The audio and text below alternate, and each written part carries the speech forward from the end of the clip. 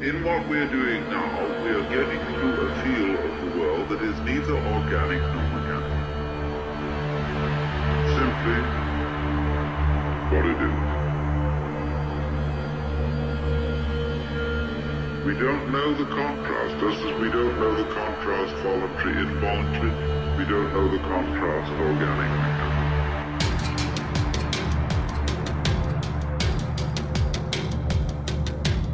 Organic, mechanical. Organic, mechanical. Right, folks, we are back. Meditations and Molotovs. I am your host, Vince Emanuele. You are listening to the Progressive Radio Network. You can check us out every Monday at 2 p.m. Eastern Daylight Time. That's 1 o'clock in Chicago, 11 a.m. on the West Coast on prn.fm. Well, welcome back.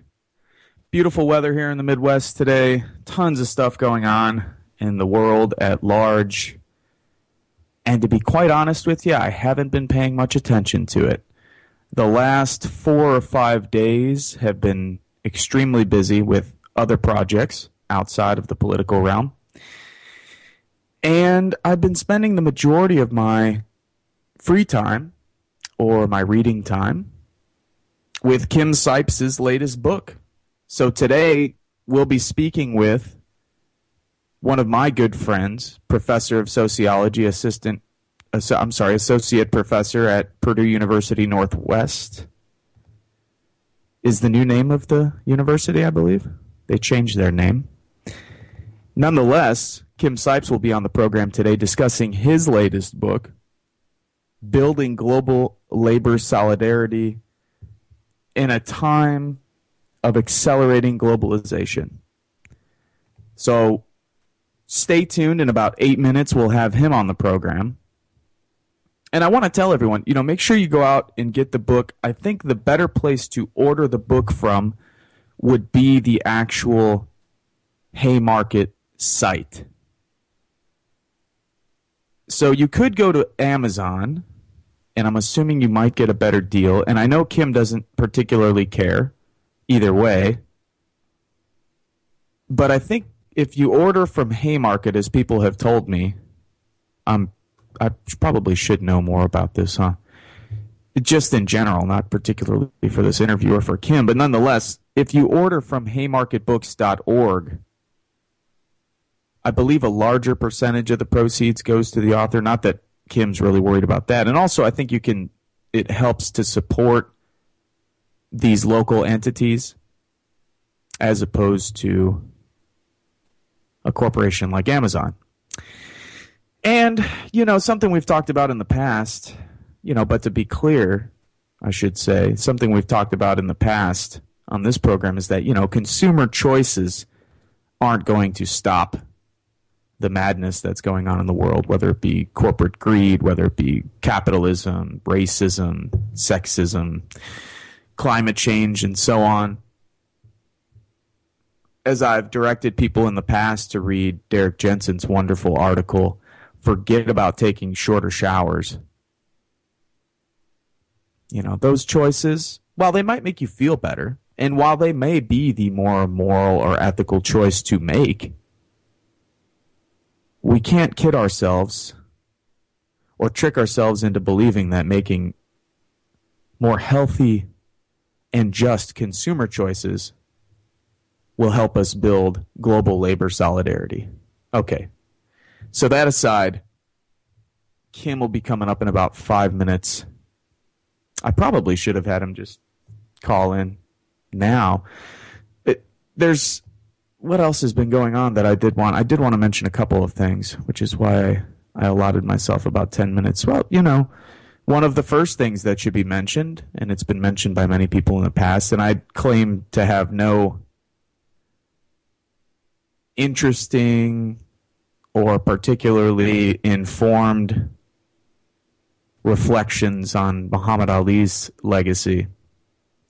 I didn't know him personally, for one. For two, I wasn't even around at the time, or alive, really, at the time when he was most influential. But here's what I could say, and most importantly to me, is that I hope that people will remind everyone there's just so many people out there who enjoy sports. It's probably a side conversation, but I've always enjoyed sports.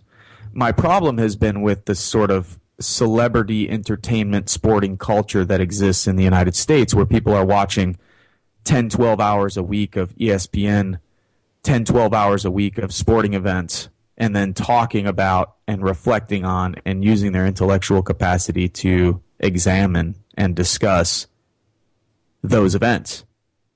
And that's an entire segment of American society, and it cuts across ethnic and racial lines. It cuts across gender lines, although it's predominantly made up of males. Nonetheless, there's a lot of people in the United States who will be talking about Muhammad Ali in the coming weeks. My simple suggestion would be to constantly remind people that Ali was a giant beyond the ring. He went to Palestinian refugee camps. He hung out with poor black kids in the ghetto. He stood up for Muslims around the world.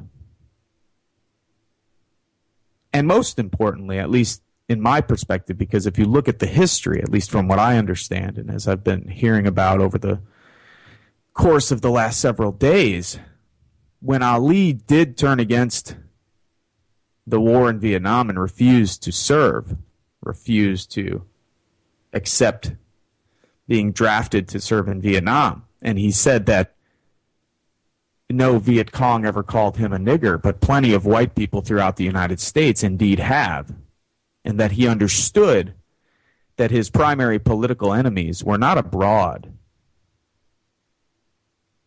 And this is something that I've tried to mention to just, most, I think, progressives. Actually, let me back up. I'm learning a lot about so-called progressives, especially in light of Memorial Day. I think I mentioned it last week during the program. So I won't assume anything. So some people have asked me with the program, they're like, Vince, why are you saying things that we already understand? Well, you might understand this. There might be particular people who are listening who understand, but that doesn't mean that the entire audience understands. And that sure as hell doesn't mean that a so-called progressive movement in the United States understands that their primary enemies and the people who oppress them day in and day out probably live much closer than they think. Hell, they might even be their neighbors. This is what Muhammad Ali understood. That was the government. It's the United States government. It's the people I pay taxes to. It's the white business owners whose businesses are down the block from the gym that I train at. It's the white supremacists and the police officers who protect them. This is what Ali understood. He knew, as many Americans are beginning to understand now, that their primary enemies are domestic. They're here. They sit on the 45th and 65th floor in Wall Street, the Mercantile Exchange in downtown Chicago. If that's where these people exist, these are our primary enemies. So maybe that's a decent segue into having our friend Kim on the program. But nonetheless, as we sit here and talk to Kim today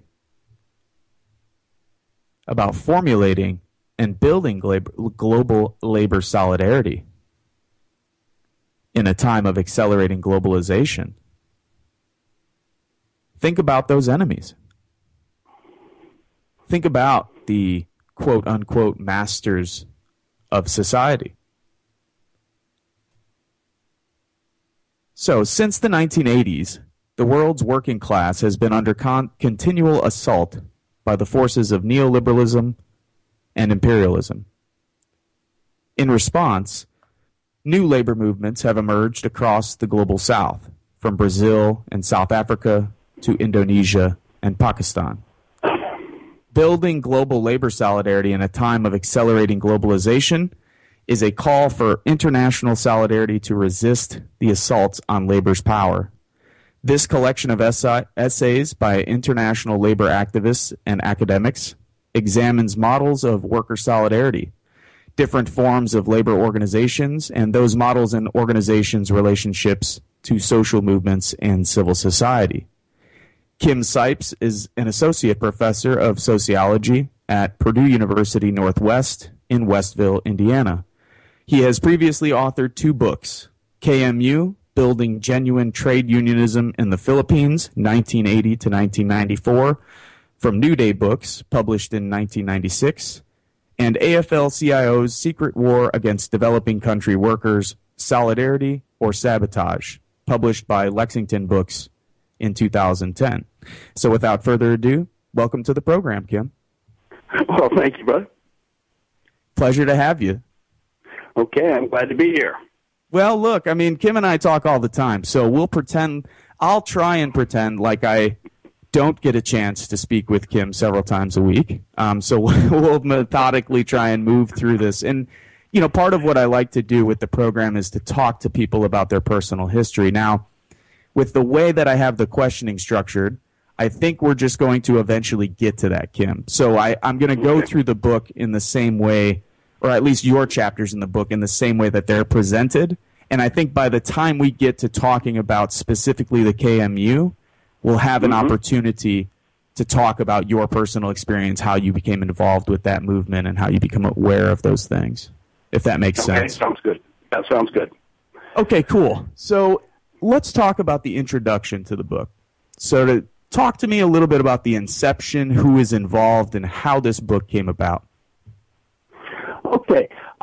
This actually was a follow-up project to a academic journal called Working USA. I proposed to them a special issue on global labor solidarity. They accepted.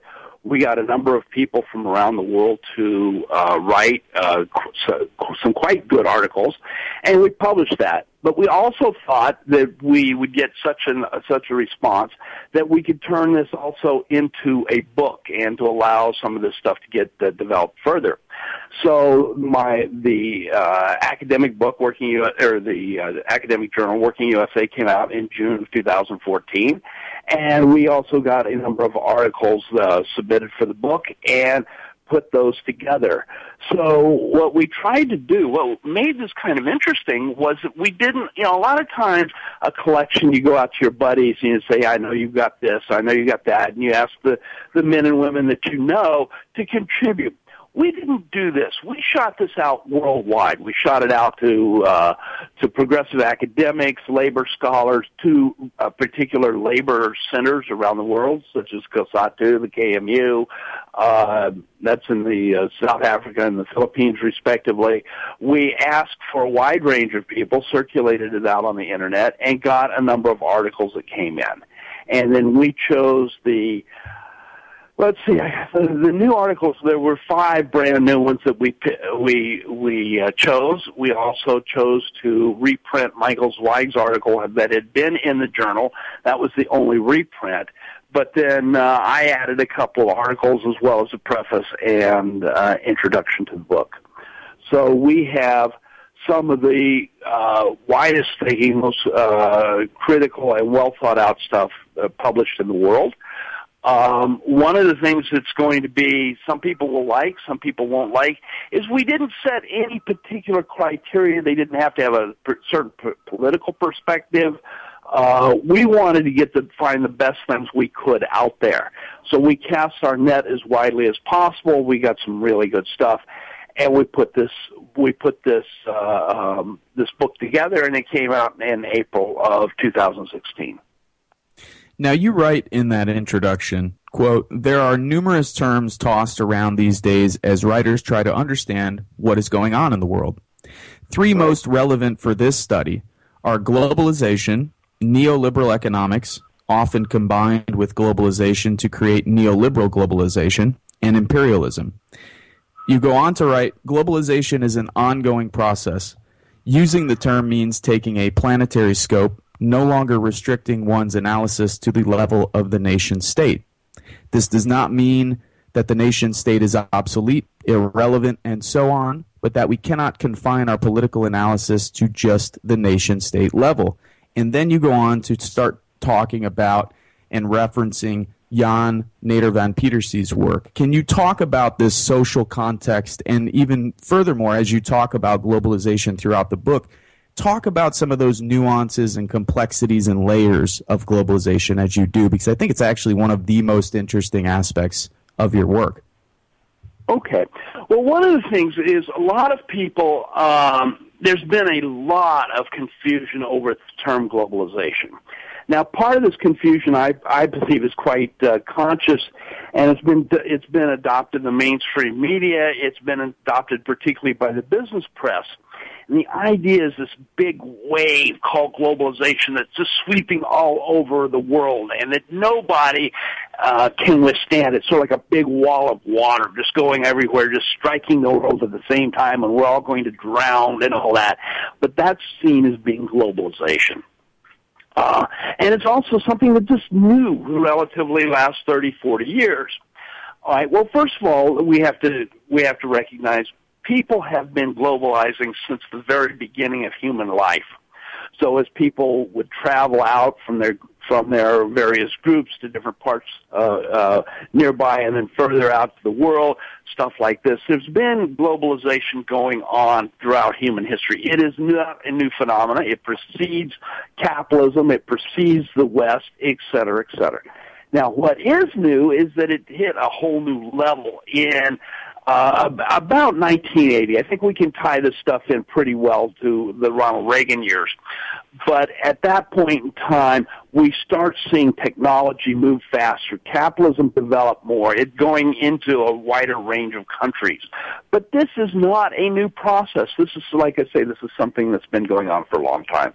So first of all, we have to realize that globalization's not new, that it's been going on for a long time, that it's sweeping the.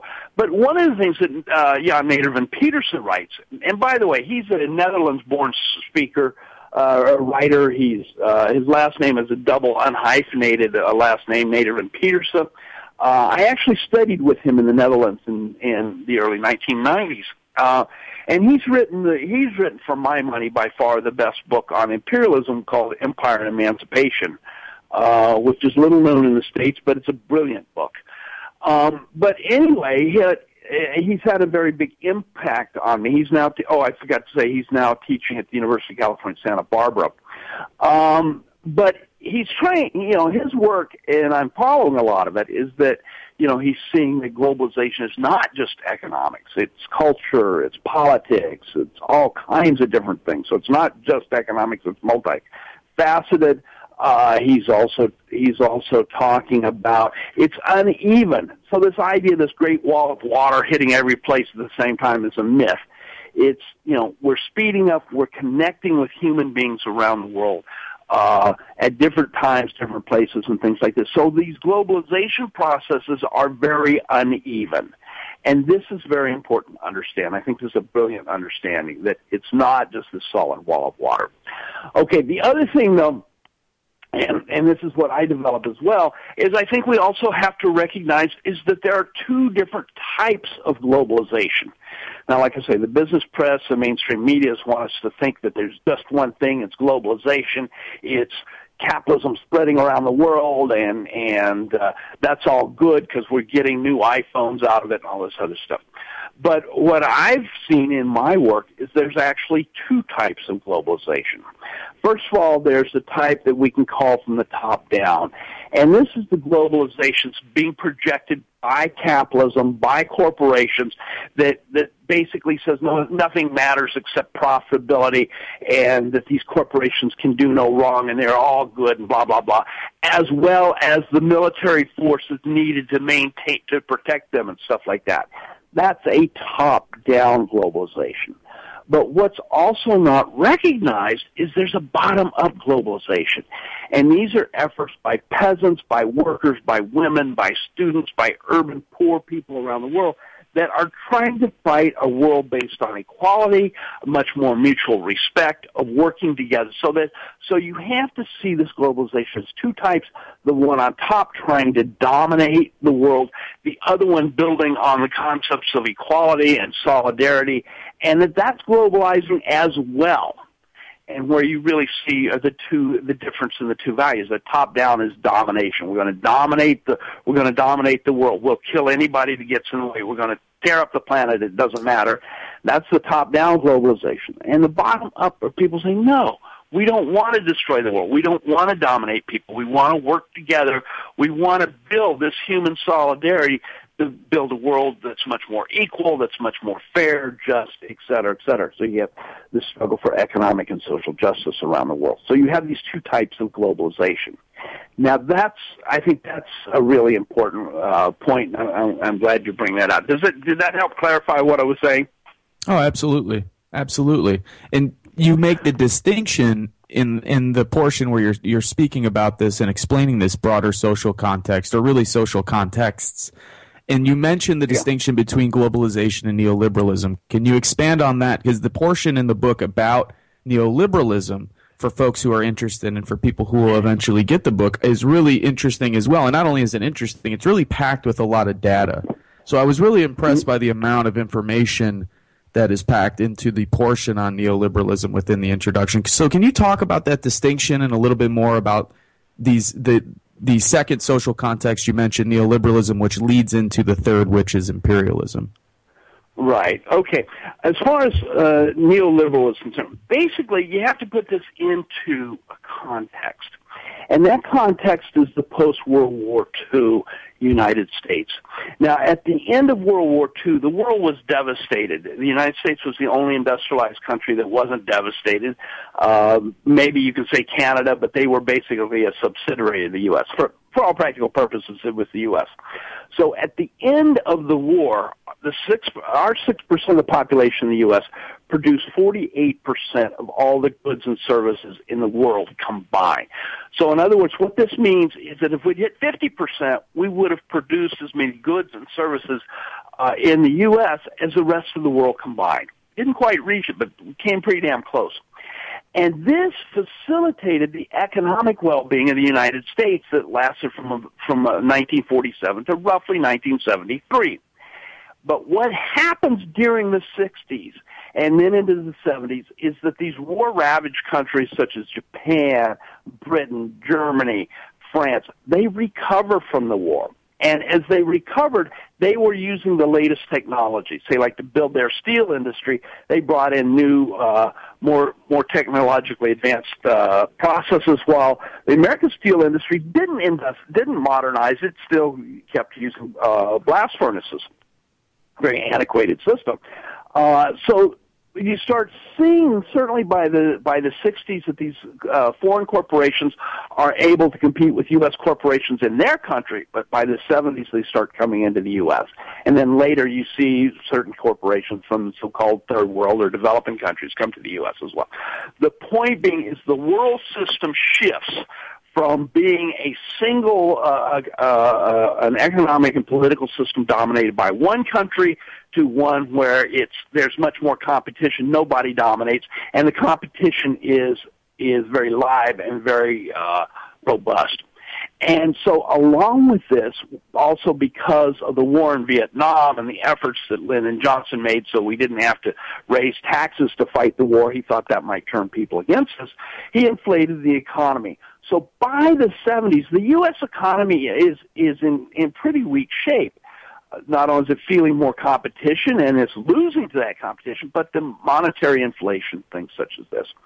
So what you start having is capitalists, particularly Business Roundtable was founded in 1972 to try to come up and overcome this.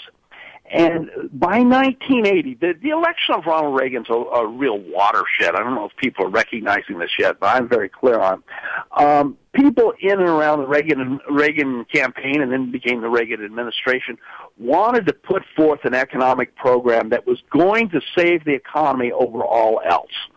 And that basically what they did, they came up with a thing they called neoliberal economics. Now, the key to understanding neoliberal economics is they want total power.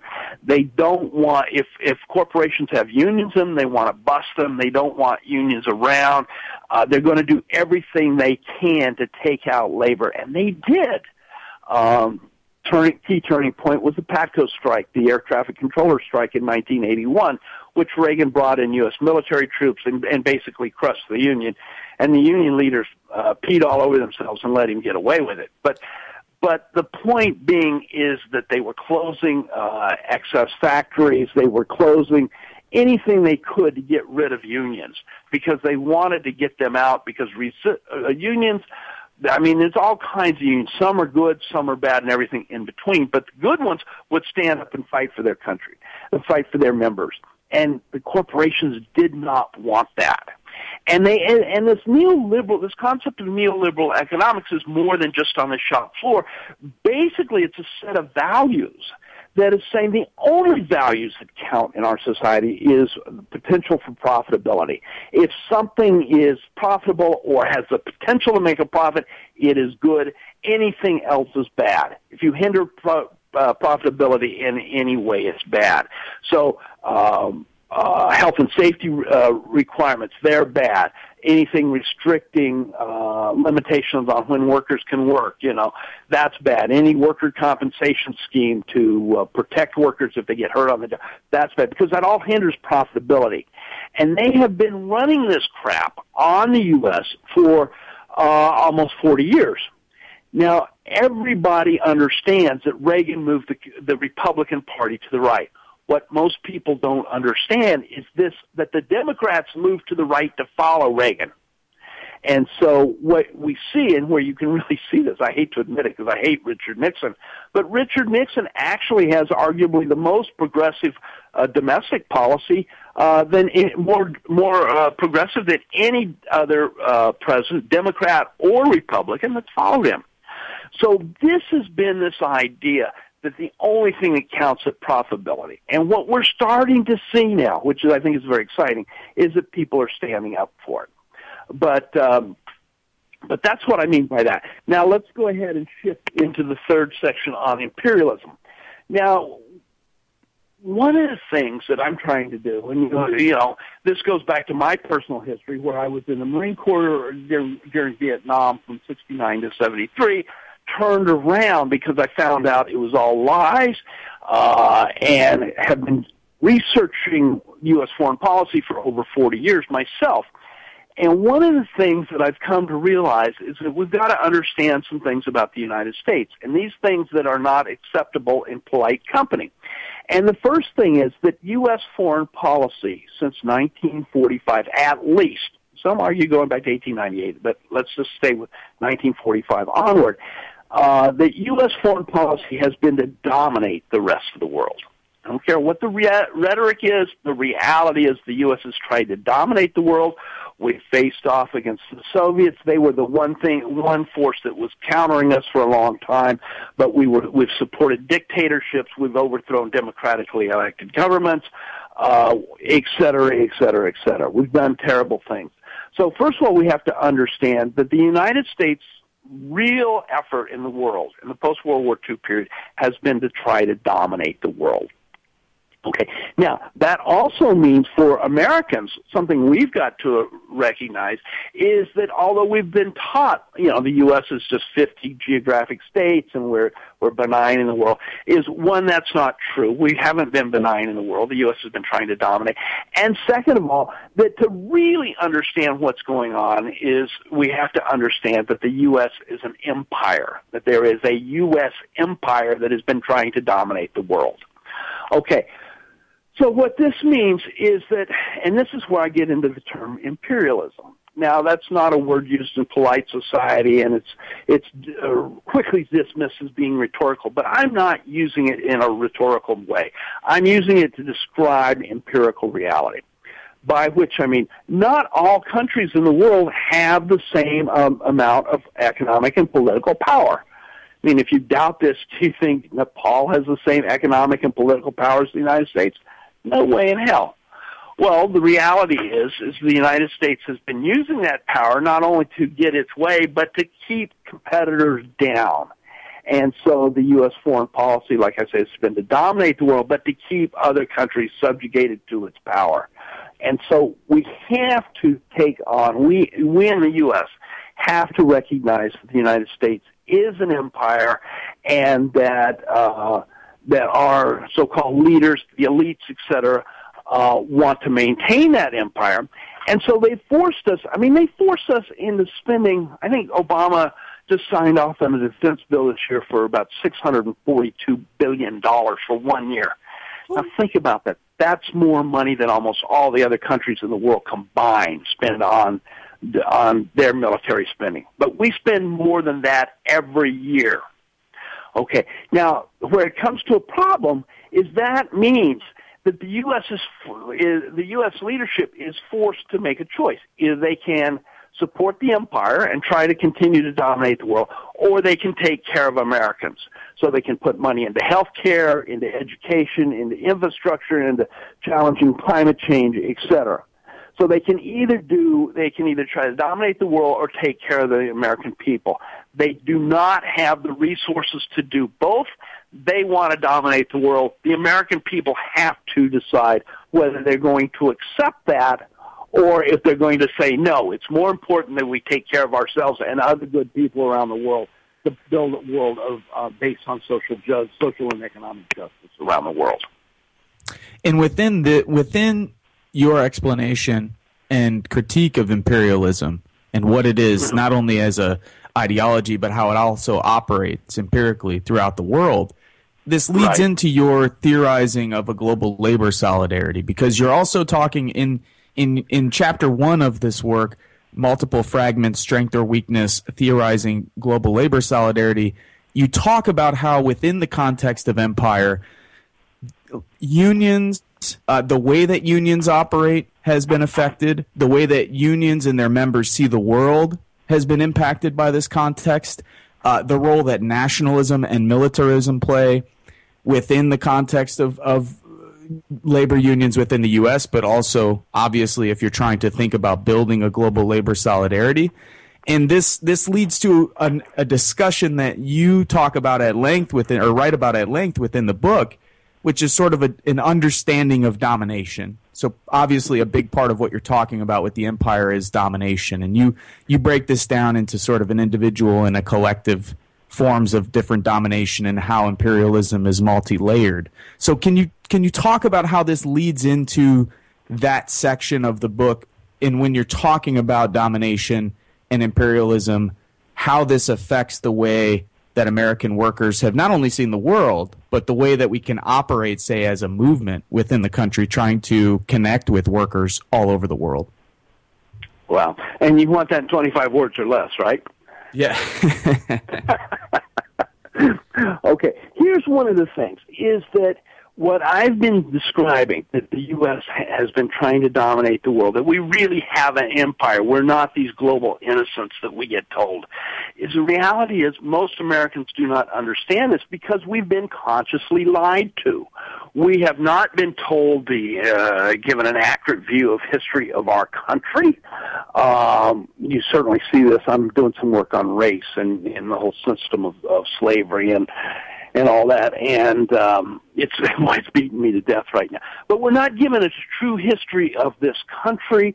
We're not given a true view of what's happening in the world or things like this. So we've been taught, and they've used this phrase since going back to the Pilgrims, that we're a shining light on a hill and all this other stuff, and we're just so wonderful. So we get taught that we're basically, say like, for example, for young men such as myself, and maybe it applies to you, at least in some ways as well, is that we're taught that serving in the military is a noble cause and we're going out to improve the world and all that other stuff. And we're not given the tools to think critically about that. Is that really true? And certainly I saw during the Vietnam War, and like I said, I lucked out and didn't go into combat. I stayed in the States all 4 years. But what I saw was that when the Pentagon Papers came out, that everything we had been told about the Vietnam War not only was a lie by government officials, including President Johnson, but it was a conscious lie. They knew it was a lie before we went.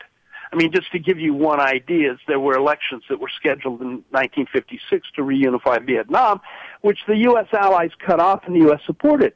And the reason, according to President Eisenhower in his own memoirs, was because that the U.S. knew that Ho Chi Minh would run 80% of a fair election. We couldn't have that. Okay, but yet we sent hundreds of thousands over the war period, probably millions of American troops to go fight and kill Vietnamese and be killed themselves. We haven't been given the truth. And we're not given the tools in much of our schooling to think critically about what we're said.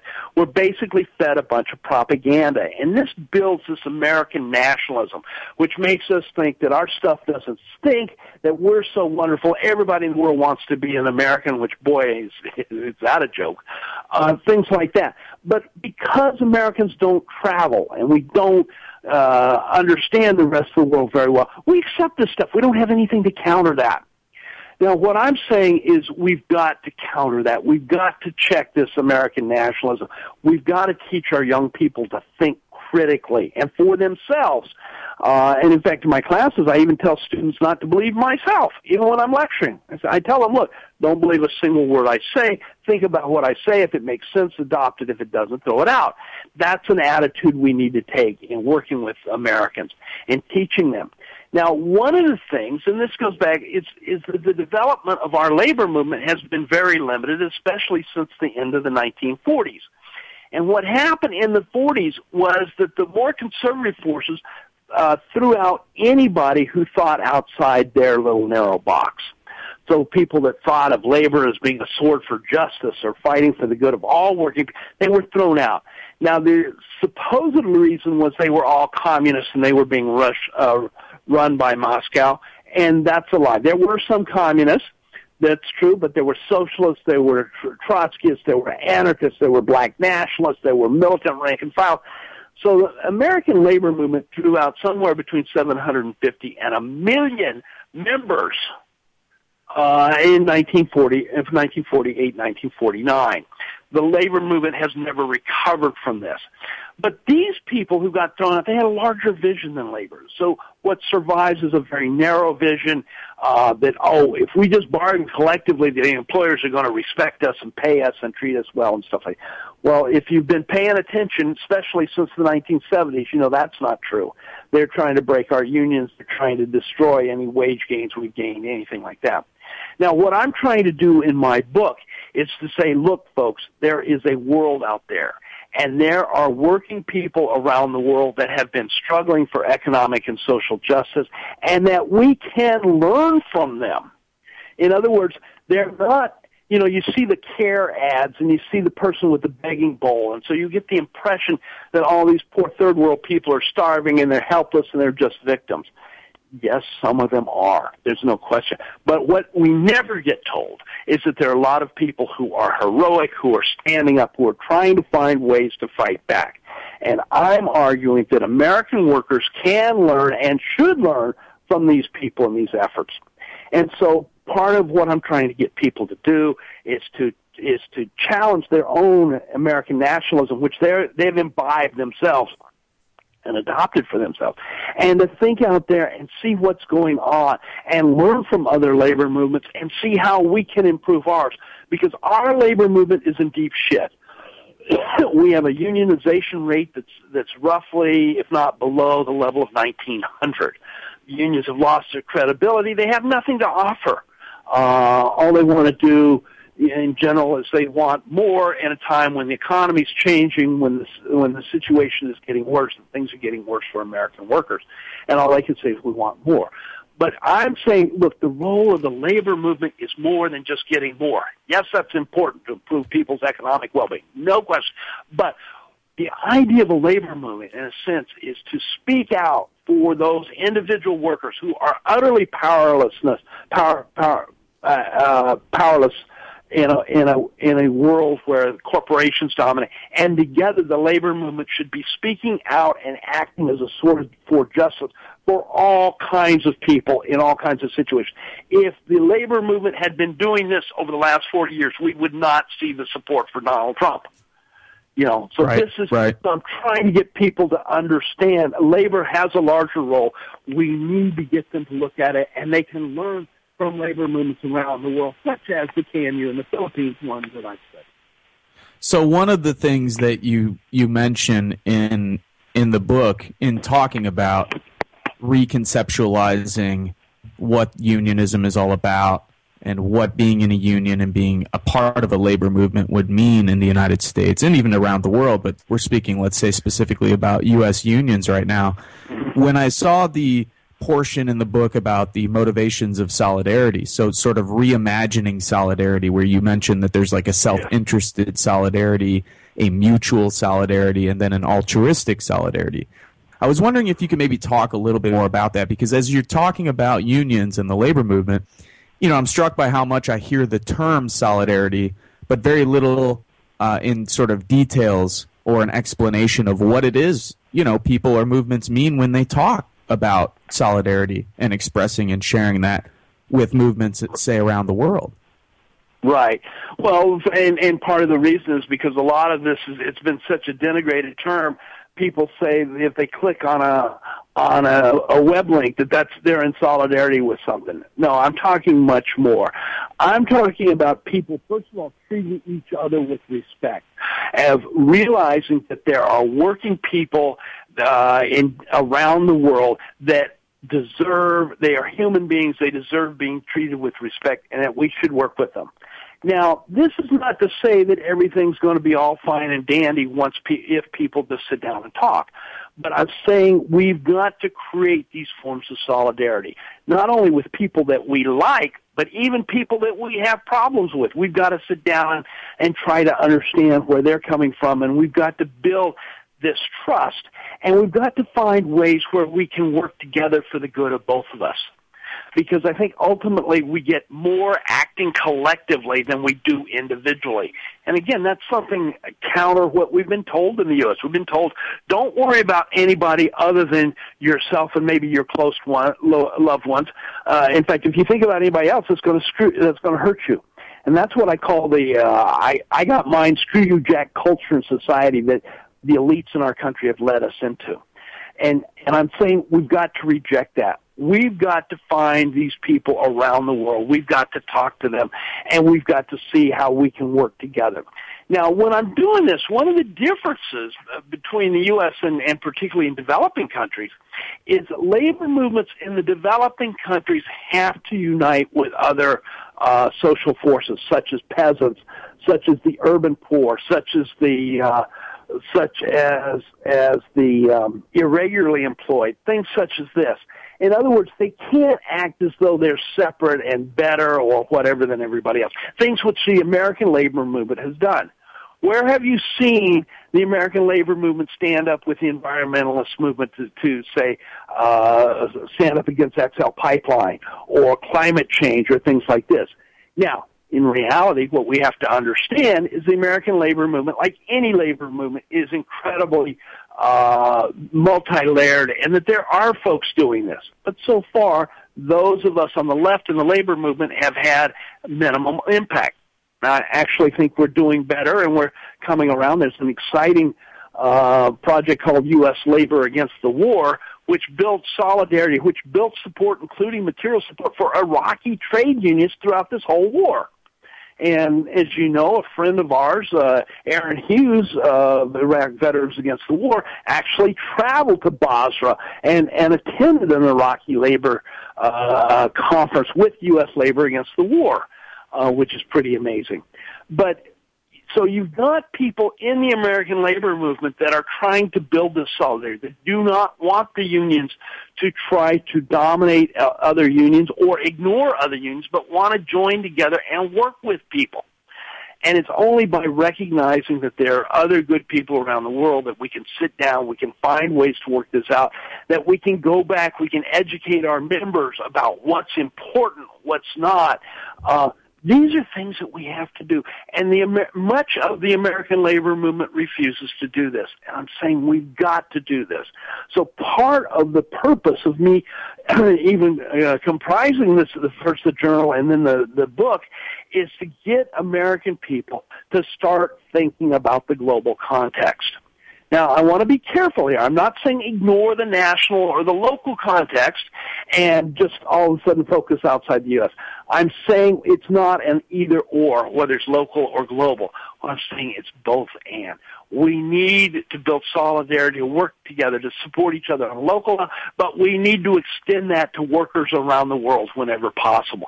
So rather than a either or, I'm saying it's a both and thing of organizing, building solidarity around the local and the global for the good of us all.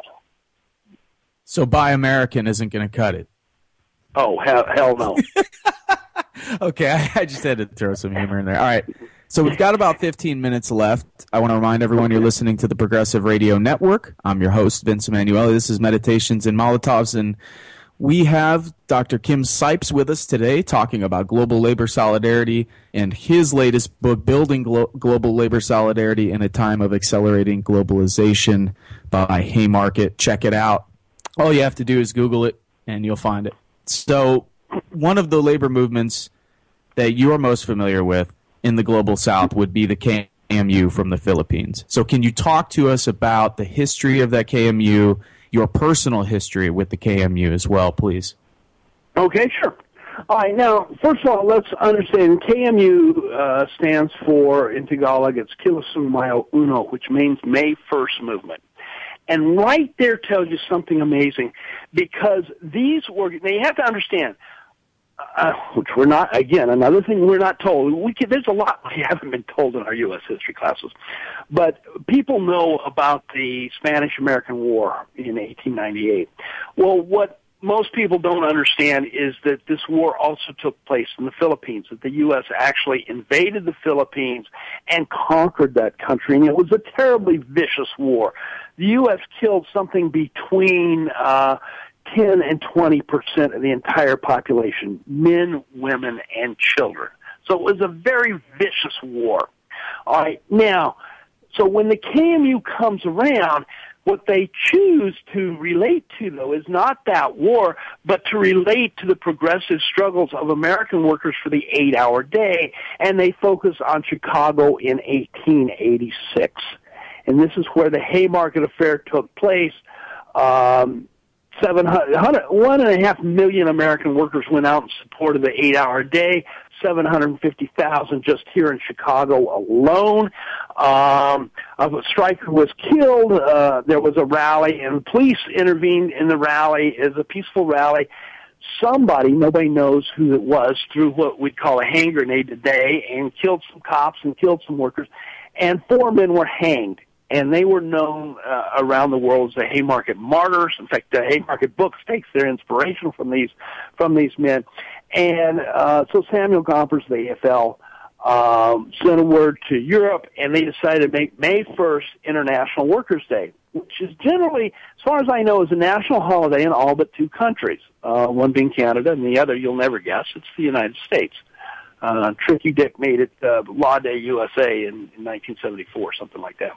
Anyway, so the KMU, here they're workers in a country that had been brutally colonized by the United States. They choose to honor Americans that had fought for progress and global solidarity. So they named their movement the May 1st Movement. Okay. Now, what this was, a lot of people who know nothing about the Philippines, it's a relatively small country, roughly about the size of California, I guess. But they think a small country like that just has one economy. And in reality, the Philippines has several different economies. And So they're in plantation agriculture, they're in extractive mining, they're in plantation sugar, they're also producing garments, textiles, and electrical components as well. So very much a developing country, but with many different aspects to it. So labor movements. You sound a little muffled, Kim.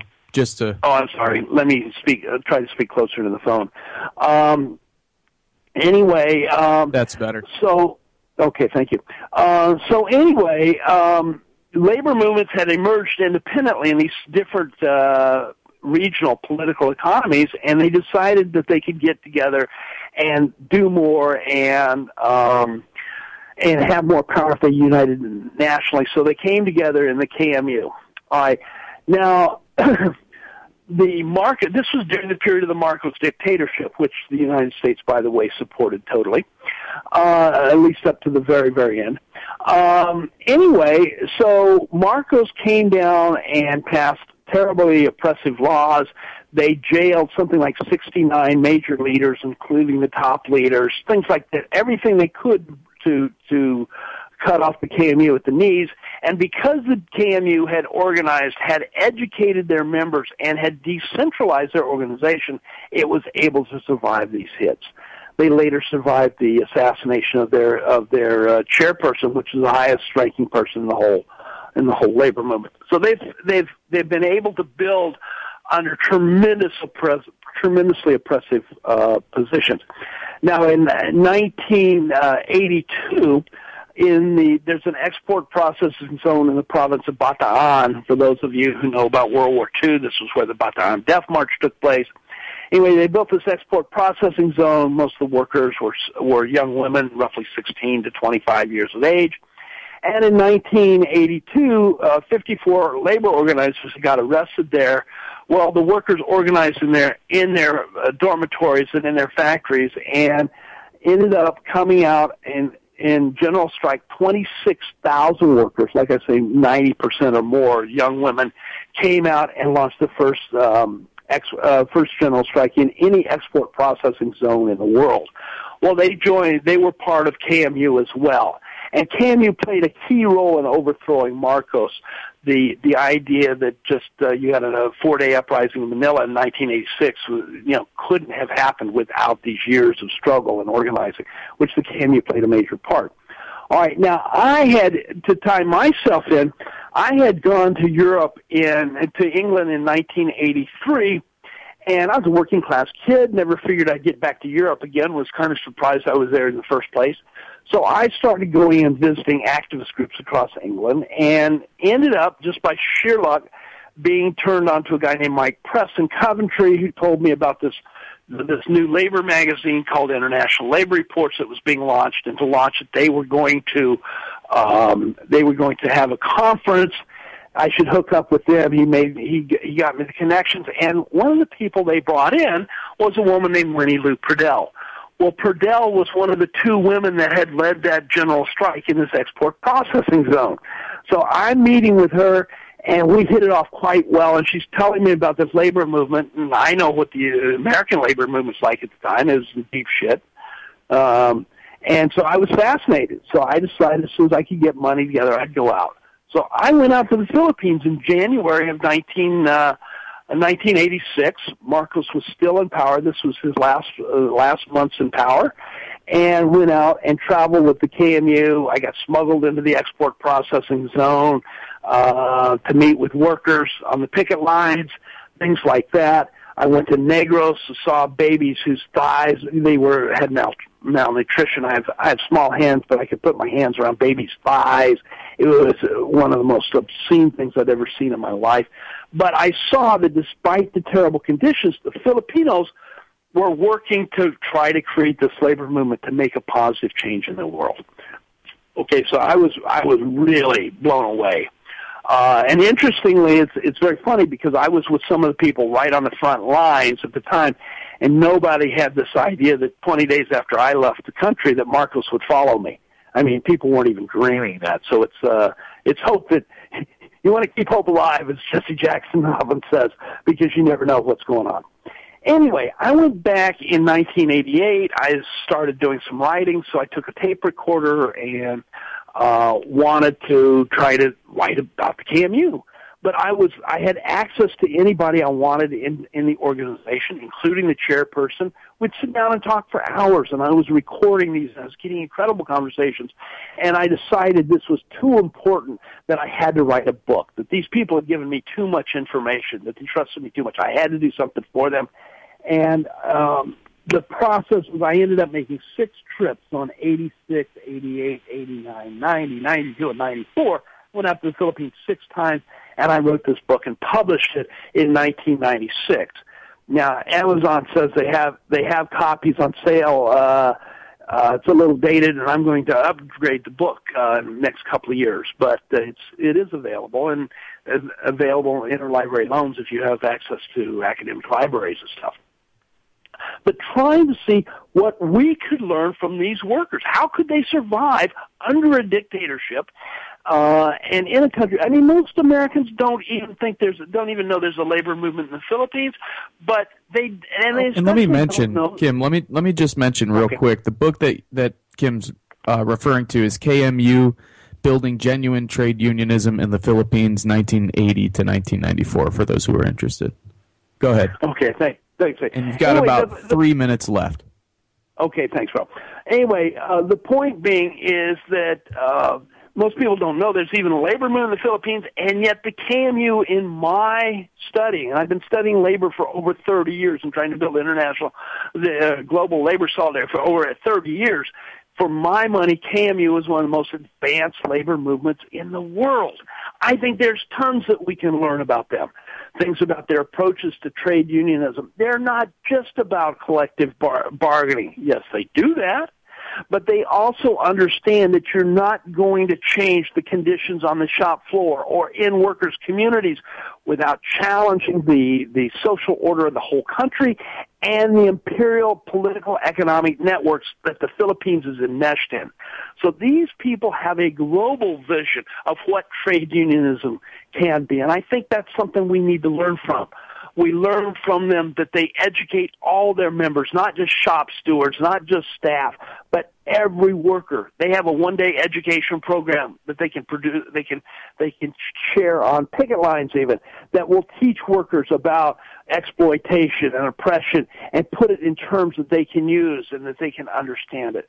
They have organizations, what they call alliances, where not only are unions related to other unions in their particular federation, like here in North America, but they cross union boundaries. They unify with other unions in the same area, which gives them more protection from militarization.